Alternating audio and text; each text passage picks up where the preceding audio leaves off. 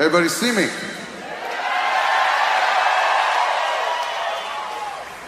See, I absolutely love, that Disturbed concerts have become a family affair. I love it. And this little girl has been singing her heart out the entire show. She knows so many of the songs. I saw you singing The Sound of Silence along with me. I love that.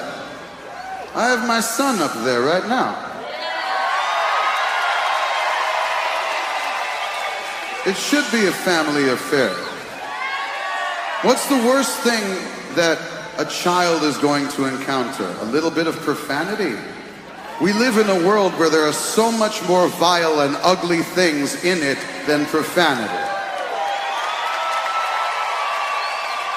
There's a time and place for everything, darling. You'll come to learn that one day.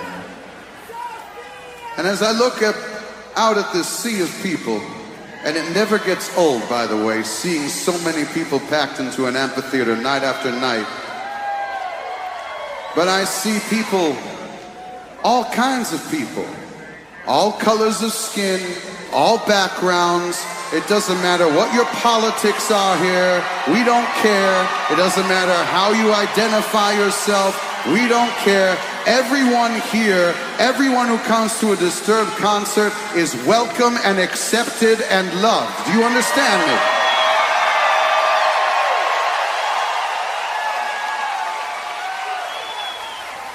It doesn't matter where you come from or who you are. All of us came here tonight for the same reason. All of us came here tonight because the world is hard. Life is hard. And you come here to take your burdens and to set them down.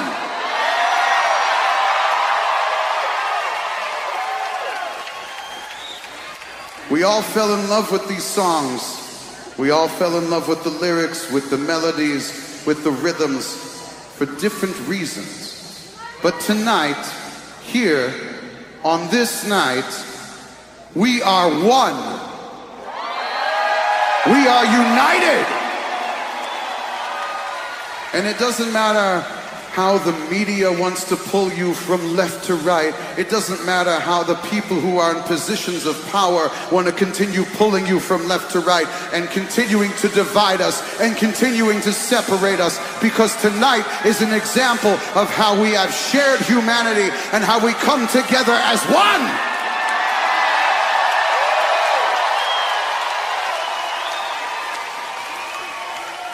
Besides, darling, we may be dark, but let me share a secret with you.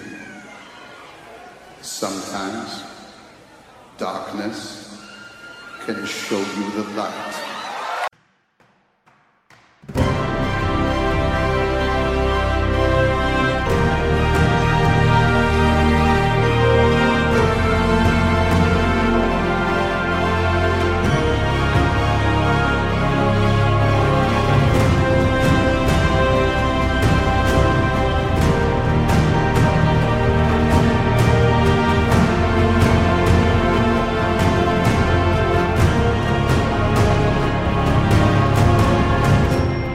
ComPod Nummer 690, Jahresrückblick 2023. Hallo und herzlichen Glückwunsch zum 2023er ComPod Jahresrückblick.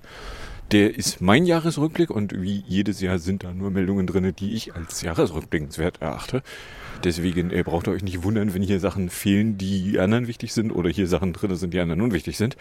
Was ihr hier aber jetzt dann gleich wieder auf und in die Ohren bekommen könnt, sind Teil 1, die ersten 4 Monate, nämlich Januar bis April.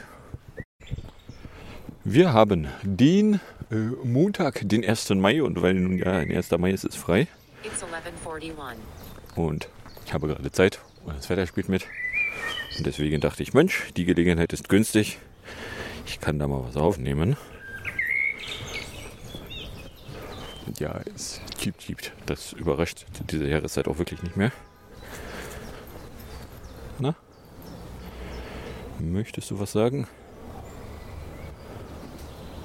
Weather 11:41. Cloudy 15 degrees Celsius. Feels like 14 degrees Celsius. Dew point, 4 degrees Celsius. Visibility, 31.19 kilometers. Pressure, 1016.33 millibars. Rain, 0 millimeters with 0% probability. UV, 3. Jawohl. Mitten am Tag, quasi. So, kommen wir dann jedenfalls beim Jahreswechsel im Januar an. Da gab es zum Jahreswechsel so Krams wie, ja, Hartz IV nennt sich jetzt Bürgergeld. Ansonsten änderte sich ja aber nicht wesentlich was. Es gibt EAU, also die Arbeitsunfähigkeitsbescheinigung in elektronische Wohngelte soll für mehr Leute erreichbar sein. Und alles mögliche sonst noch so, was da so an gesetzlichen Änderungen zum Jahreswechsel in Kraft trat. Was aber nicht so richtig spannend war. Dann gab es als nächstes hier den Unspeaker, nämlich am 3. Januar ist in VSA der Republikaner McCarthy in 3 Wahlgängen daran gescheitert, als Speaker gewählt zu werden. Haken ist das Repräsentantenhaus, dessen Speaker er hätte werden sollen, ist nicht in der Lage, sich überhaupt fertig zu formen, wenn sie sich denn nicht irgendwie einen Speaker geben. Und eigentlich war es in der Vergangenheit so, dass das halt eine reine Formalie war. Ja, schade aber auch. Dann haben wir als nächstes Panzerliefer vom 5. Januar. Der Scholz verkündete, die Ukraine mit Panzern beliefern zu wollen, weil halt. Dann die Speaker-Geschichte am 7. Januar im 15. Klammer auf Ausrufezeichen Klammer zu Wahlgang fertig gegangen. Da hat nämlich Kevin McCarthy eine Mehrheit bekommen, nachdem er den Extremisten ungefähr alles versprochen hat. Es wurde seitdem damit gerechnet, dass bei der erstbesten Gelegenheit die ihn absägen würden, aber also zumindest bis jetzt haben sie es noch nicht getan. Was vielleicht aber auch nicht daran liegt, dass da große Politik gemacht worden wäre, weil also das im Repräsentantenhaus irgendwie Politik stattgefunden hätte. Ich glaube nicht, dass das irgendjemand ernsthaft behauptet. Aber ja, dann haben wir als nächstes hier am 8. Januar Brasilien, ähnlich wie in VSA, stürmender Gegner der neuen Regierung, Regierungssitz und Subprime Court. Anders als in den USA waren allerdings zu dem Zeitpunkt da gerade keine aktiven Aktivitäten. Oder anders ausgedrückt, ja, die haben da rumgestürmt, aber es hat irgendwie nicht so richtig dolle viel gebracht. Keine Ahnung. So, dann haben wir die Bi-Dokumente, die da erstmal am 10. Januar vermeldet wurden. Und zwar wurde in einem alten Büro von Biden irgendwas an geheimen Dokumenten gefunden. Am 12. Januar wurde dann vermeldet, dass auch bei ihm zu Hause es noch irgendwie welche gegeben hätte. Ein Special Prosecutor soll das prüfen. Da weiß ich gar nicht, ist da irgendwas bei rausgekommen? Außer, ja, war halt nicht so geil, dass er das zu Hause rumliegen hatte. Aber, also, es waren halt auch irgendwie nicht gigantisch viele Dokumente, was ich so mitkriege. Ja, also, keine Ahnung. Das ist eine Nachricht, die ist relativ schnell wieder verschwunden aus den Nachrichten. Dann haben wir hier am 11. Januar den No-Notem. In den USA ist nämlich das Notem-System ausgefallen und Flüge durften für einige Stunden nicht starten. Weil, ja, also wenn man nicht nachgucken kann, wo man denn nicht drüber fliegen darf, beziehungsweise was man denn wissen sollte, wenn man irgendwo lang fliegt, dann ist das doof. Ach was. Dann Sojuland, auch am 11. Januar. Da wurde nämlich entschieden, dass die defekte Soyuz MS-22 nicht mehr mit einer Besatzung landen soll und stattdessen die nächste Soyuz Leer-Soyuz fliegen soll. Inklusive, naja, also wenn wir dann schon eine Soyuz ohne Besatzung leer da hochschicken, dann ist zumindest die Soyuz nicht mehr das zeitbegrenzende Element. Und die Besatzung, die da oben ist, die ja zum Zeitpunkt, wo dann die Ersatz-Soyuz hochkam, quasi von fast ein halbes Jahr oben war, da war dann klar, okay, also die können irgendwie fast ein Jahr erreichen. Und das ohne, dass das vorher geplant war. Aber ja. Dann Twapi am 13. Januar ohne Ankündigung waren viele Twitter-Klienten plötzlich nicht mehr nutzbar. Und zwar Twitter-Drittpartei-Klienten. Also halt Tweetbot namentlich, fiel damit auf, funktionierte irgendwie nicht mehr, gab nur eine obskure Fehlermeldung. Und wenn man dann mal nachguckte, stellte man fest, okay, also das ist nicht bei mir alleine, sondern ja, es liegt am Client. Dem sind nämlich die API-Keys abhandengekommen worden. 15. Januar ebenfalls ohne offizielle Meldung konnte ich mich dann abends wieder per Tweetbot mal einmal kurz anmelden. Das hielt aber irgendwie nicht lange, weil es kam dann erst irgendwie eine Woche später raus. Ja, also Twitter hätte ja eigentlich den API-Zugriff für Third-Party-Clients abgeklemmt. Aha, Long-Standing Regulation. Ja, nee, ist klar, die ist so long-standing, dass davon der vorher keiner wusste. Das war sehr ungeil. Dann hätten wir hier Kriegsminitritt.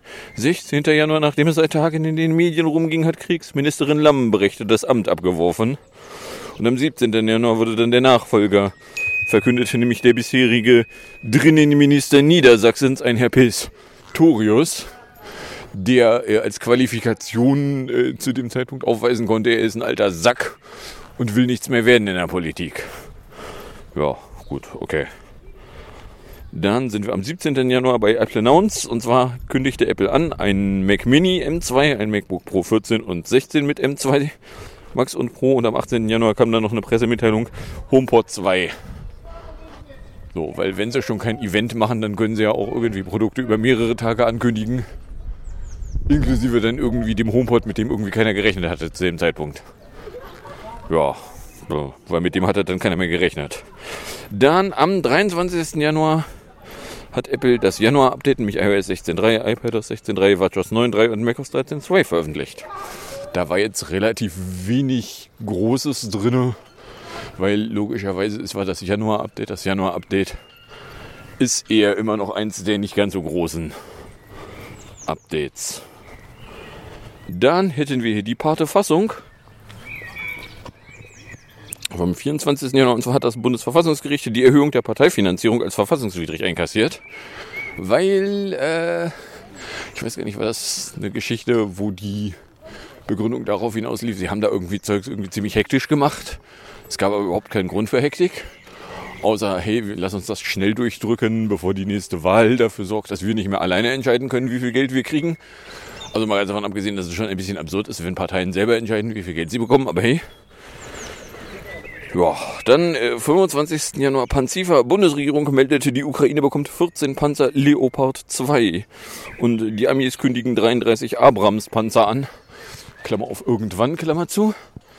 So, das irgendwann steht in den Meldungen natürlich nicht weit vorne, weil wenn man melden würde, dass es im Wesentlichen darum geht, ja, also es sind mehr Absichtserklärungen.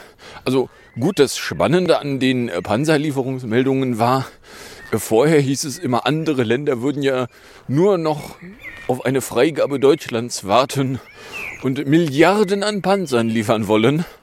Komischerweise in dem Augenblick, wo die Freigabe Deutschlands da war, waren irgendwie die Milliarden an Panzern, die hätten geliefert werden sollen, plötzlich eben alle gleichzeitig pinkeln. Ich weiß auch nicht, wie das kommen konnte. Oder anders ausgedrückt, ja, da haben die Medien uns aber schön verarscht. Das ist aber toll. Und dann hätten wir noch am 30. Januar ein Bundesfinanzhof urteilte, der Soli ist so in Ordnung. Der Solidaritätszuschlag, der jetzt nur noch für eine obere Gruppe an Lohn- und Gehaltssteuerrelevanten Personen gelten würde. Da fanden Leute, das ginge so nicht, weil, ja, keine Ahnung, sagt der Bundesfinanzhof, doch, das wäre so in Ordnung. Gut, das ist jetzt nicht das BFFG. Von daher weiß ich nicht, ob das BFFG anders entscheiden würde, wenn es entscheiden würde. Aber also zumindest hat hier mal ein Gericht, eben ein Bundesfinanzgericht, entschieden. So, und dann kommen wir auch schon in den Februar. Der geht mit einem Bahnstreik los. Und zwar am 1. Februar hat Verdi gestreikt und es fuhren keine U-Bahnen und Busse hier in Hamburg, was die unangenehme Konsequenz hatte, dass relativ klar war, schon relativ früh klar war, okay, also da komme ich dann nicht auf Arbeit. Gut, ich habe ja nun inzwischen einen tragbaren Rechner, der, also eigentlich ist er mehr theoretisch tragbar. Aber ja, wenn man den einpackt und nach Hause nimmt, dann kann man den zumindest zu Hause benutzen. Ja, dann hätten wir hier Polyfassungsbruch. Und zwar auch am 1. Februar erklärt das Bundesverfassungsgericht Teile des Polizeigesetzes Mecklenburg-Vorpommern für verfassungswidrig. Ja, nicht berichtet wurde, ob denn die Polizei bei den Verfassungsfeinden von die Polizei eigentlich schon eingeritten ist und alles mitgenommen hat, was aussieht, als könnte man damit irgendetwas anfangen. Weil also diese Verfassungsfeinde von der Polizei geht ja mal gar nicht. Na, ja, Verfassungsbruch, uns doch egal. So, dann hätten wir vom 2. Februar TWAPay. Und zwar kündigt Twitter an, dass API ab dem 9. Februar nur noch in bezahlt genutzt werden könne, ohne dass da irgendwo Preise schon rumgestanden hätten. Und Spoiler, es hat sich am 9. Februar nichts verändert. Ja, eine typische Musk'sche Ankündigung. Das Datum an der Ankündigung ist der Teil, der Ankündigung, der am unklarsten ist. Aber hey, dann Beschwer. 2. Februar, Kunde beschwert sich über mich, Hilfe von Chefs gibt's nicht, stattdessen ein Ultimatum und eine Ermahnung. Ja, das half mir dann alles nicht.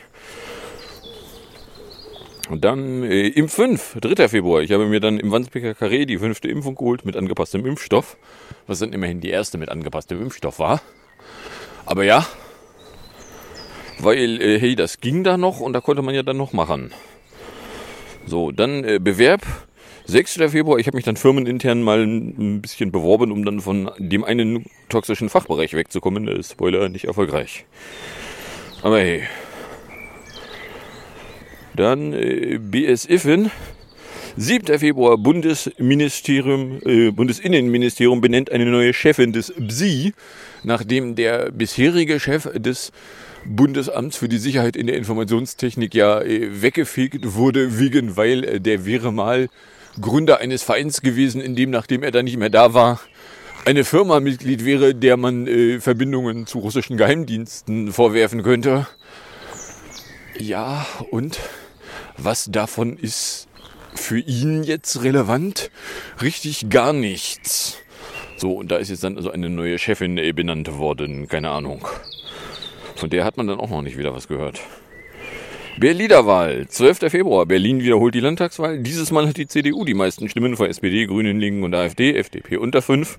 Und am 28. wurde dann bekannt, dass die Grüffelo wohl unter der CDU dienen wolle, was, Spoiler, Ende April dann auch tatsächlich in Kraft trat. Im 3. Wahlgang. Aber hey. Dann 13. Februar, iOS 16.3.1, iPad 16.3.1, WatchOS 9.3.1 und macOS 13.2.1. Apple veröffentlicht Bugfixes für eine Reihe Geräte. Keine Ahnung, was da drin war. Und ja, also ich meine, wenn da auf allen Linien gleichzeitig Zeug raustropft, riecht es nach. Könnte auch Security-Content beinhalten. Dann mehr so aus der Kategorie der Kalender liefert's. Und zwar am 16. Februar lieferte der Kalender den 11. Jahrestag der letzten OP. Weil, ja, warum auch nicht? Tut der Kalender. Und auch am 13. Februar Mehrpoli-Fassungsbruch. Das Bundesverfassungsgericht urteilt über Datenanalyse der Polizei in Hamburg und Hessen verfassungswidrig. Die in Hessen hat die Scheiße da tatsächlich schon eingesetzt, ab Palantir. Die Polizei Hamburg will es zu dem Zeitpunkt nur geplant haben. Sinnigerweise sollte man aber da trotzdem Hausdurchsuchungen machen und alles, was irgendwie aussieht, als könnte es Strom benutzen, raustragen und intensiv für Jahrzehnte analysieren, bevor es dann in zerstörter Form ihnen wieder vor die Füße gekotzt wird. Das ist doch, was hier in diesem Rechtsstaat das korrekte Verhalten ist. Oder sehe ich da was falsch? Na, aber hey. So, dann die Ukraine, 20. Februar. Biden ist unangekündigt in der Ukraine aufgetaucht. Wegen, weil, ja, keine Ahnung. Ist er halt.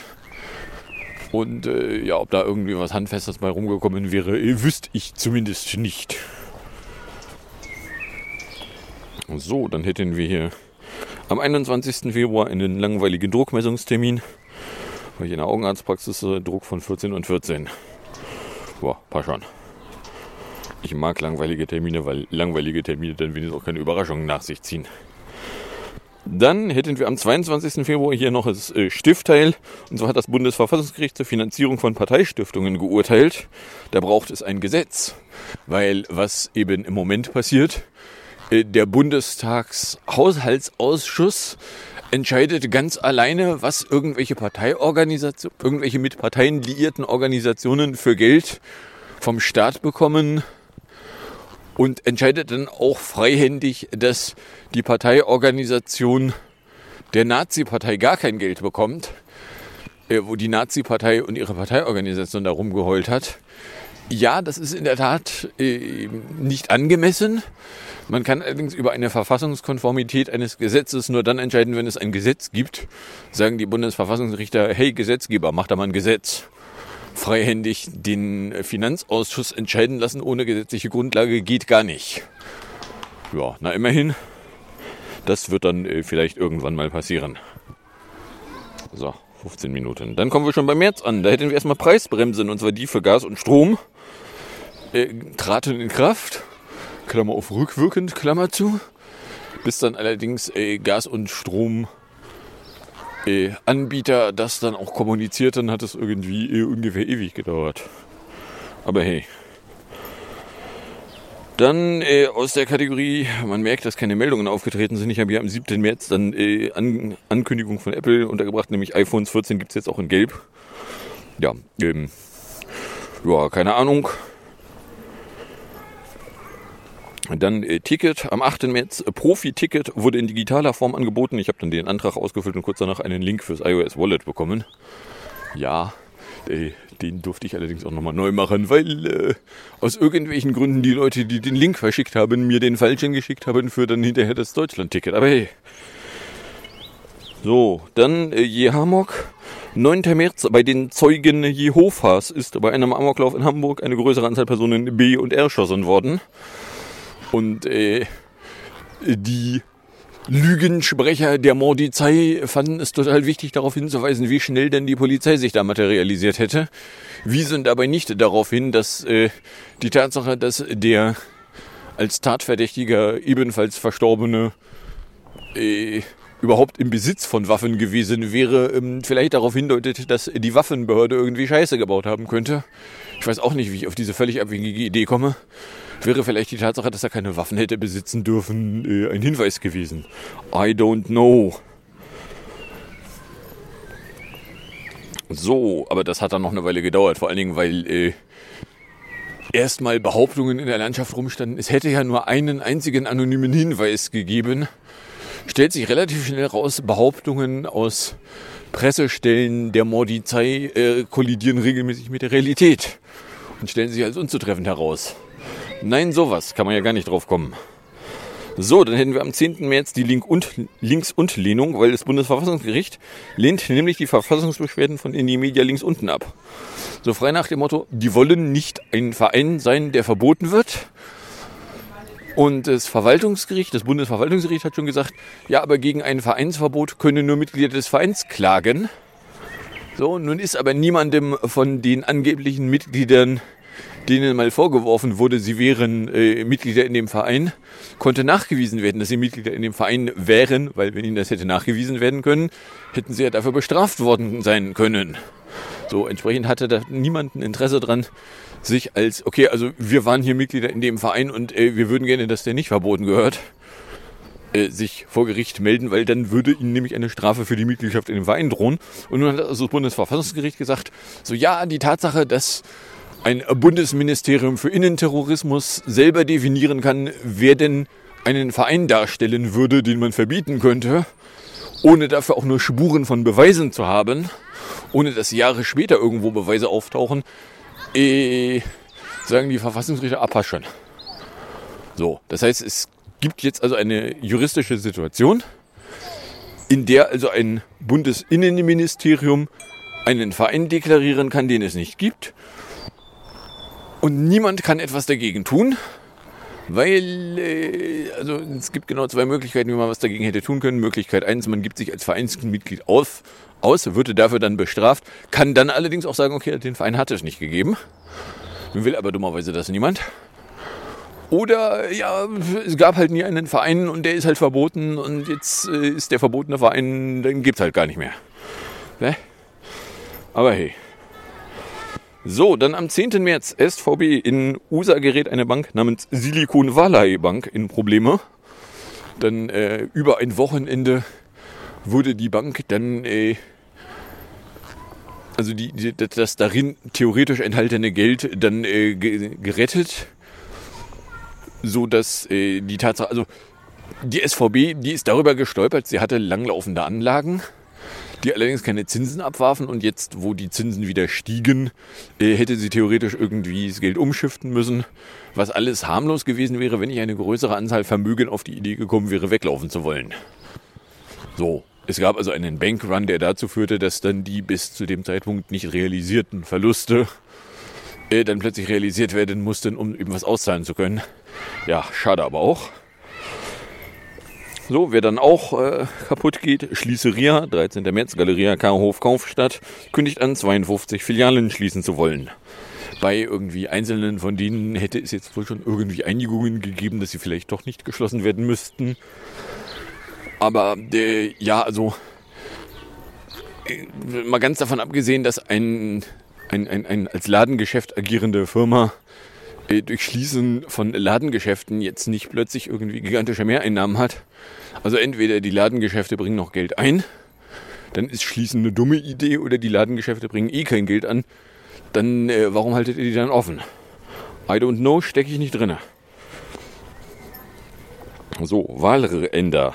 17. März. Die Regierungsmehrheit im Bundestag beschließt eine Änderung des Wahlrechts, die letztlich dazu führen wird, dass, also zumindest nach dem letzten Wahlergebnis, wären die Linken nicht mehr drinne, weil eben die Grundmandatsklausel gestrichen wurde, die da nämlich bisher hieß, so ja, also wenn du 3 Direktmandate hast, als Fraktion, als Partei, dann darf auch der Rest der Liste gemäß den prozentualen Zweitstimmenanteil reinkommen.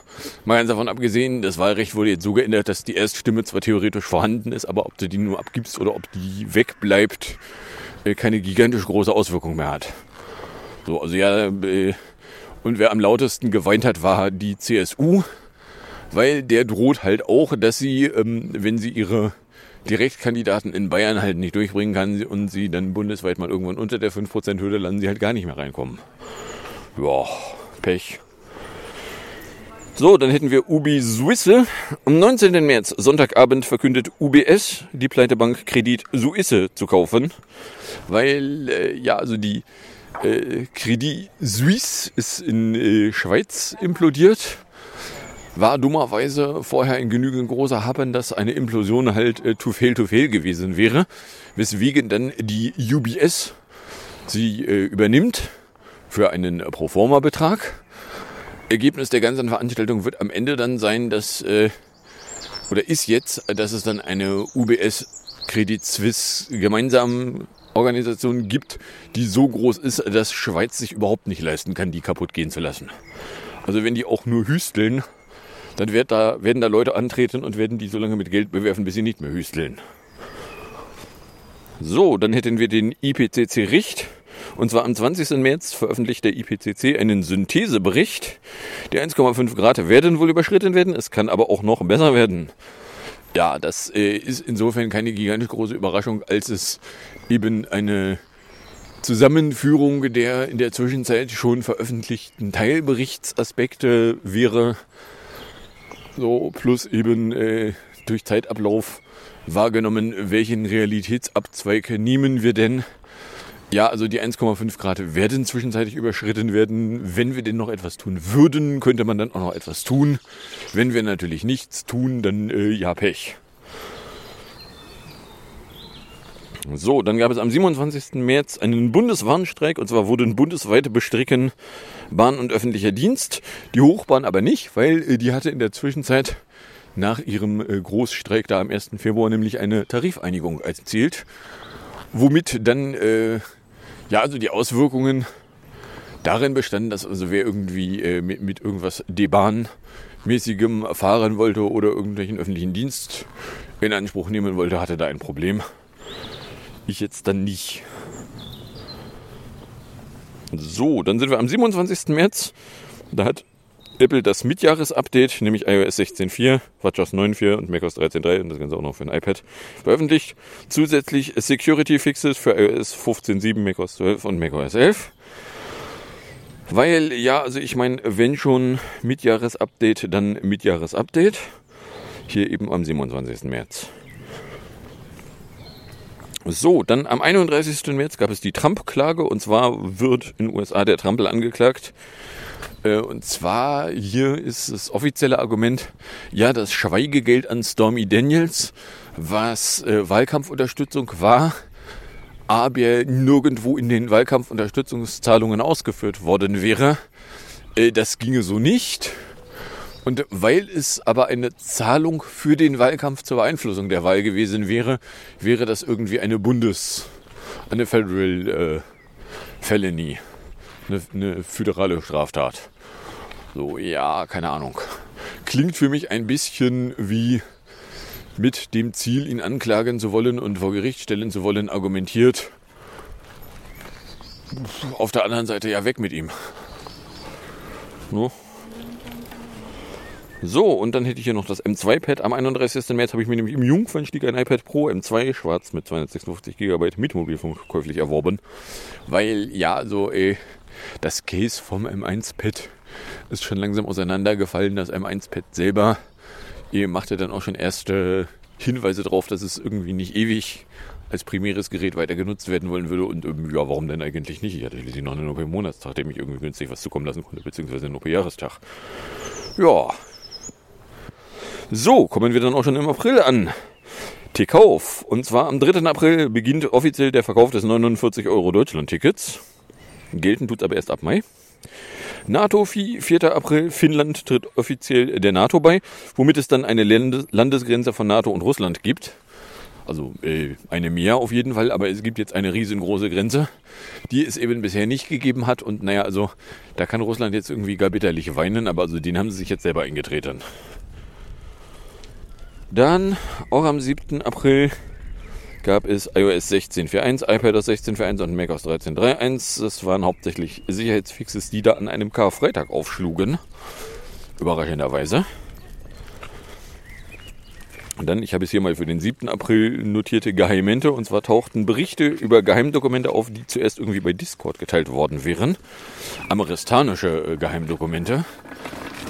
Wo dann auch die Berichterstattung nicht müde wurde, was davon zu fabulieren. Ja, aber das wären ja russisch manipulierte Dokumente. Ja, die Behauptung von, die Russen hätten da irgendwas dran rummanipuliert, sind ungefähr in dem Augenblick aber nicht wieder aufgetaucht, als dann Details darüber, was in den Dokumenten drin stehen würde, dann mal verbreitet wurden. Spoiler, die Amis beschnüffeln uns. Die Amis beschnüffeln alles.